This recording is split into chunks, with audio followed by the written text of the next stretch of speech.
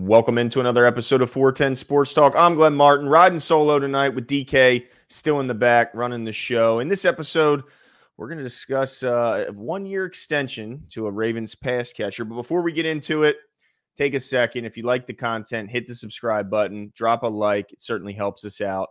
But without further ado, DK, if you could help me out here. The Ravens have announced they've reached a one-year contract extension with Nelson Agholor.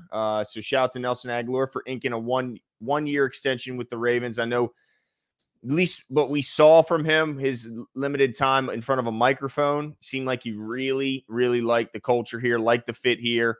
And so, look, as a Ravens fan, I'm pretty happy about this. I know that there were some time constraints with Nelson Agholor in helping reduce the dead cap money because he was one of the free agents that we signed with some void years on the back end of his contract. So because of the fact they got this deal done when they did before tomorrow, the 19th, they were able to avoid $1.66 million in dead money that would have hit the cap this year. Now they kind of kicked the can down the road. So next year it would hit unless there's another extension met. But that was one of the few names that we saw linked that if they wanted to bring this guy back, then it would be best to do it before tomorrow, February 19th, when those void years would have ended up counting against the cap for this year. So be on the lookout because Zeitler would hit for 4.26 next tomorrow, Gus for 1.8, and Yasin for 1.6, among others. Let's see. Stone could hit.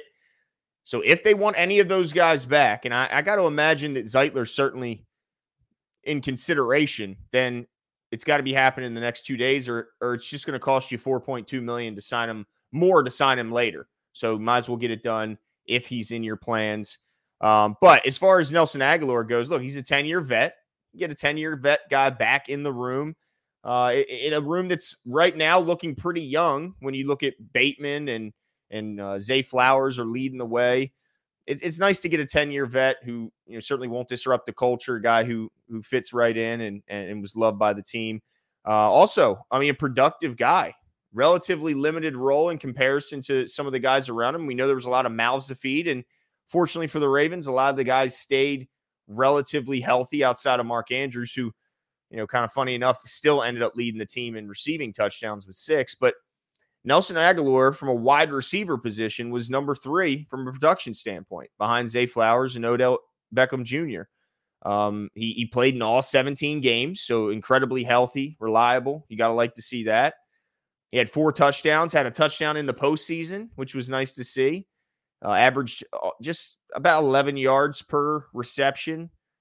Didn't have those bad drops that we saw from some of his previous stops, which kind of got him ran out of town and got a little sour to the fan base. Didn't see that in his time with the Ravens. So, I welcome getting some assurance for next season and knowing what you have, because we know what we got in Nelson Agholor. Also, what this means is for Lamar Jackson, he's got 6 of his 7 leading pass catchers under contract for next season. The only of those 7 that's not under contract is Odell Beckham Jr. But everyone else, Zay Flowers, Mark Andrews, Isaiah Likely, now Agholor, Bateman, I mean, all those guys are under contract. And I think any Ravens fan that's been here for more than a few years knows it's been some pretty lean years in the wide receiver position. And it's nice to have that guy back.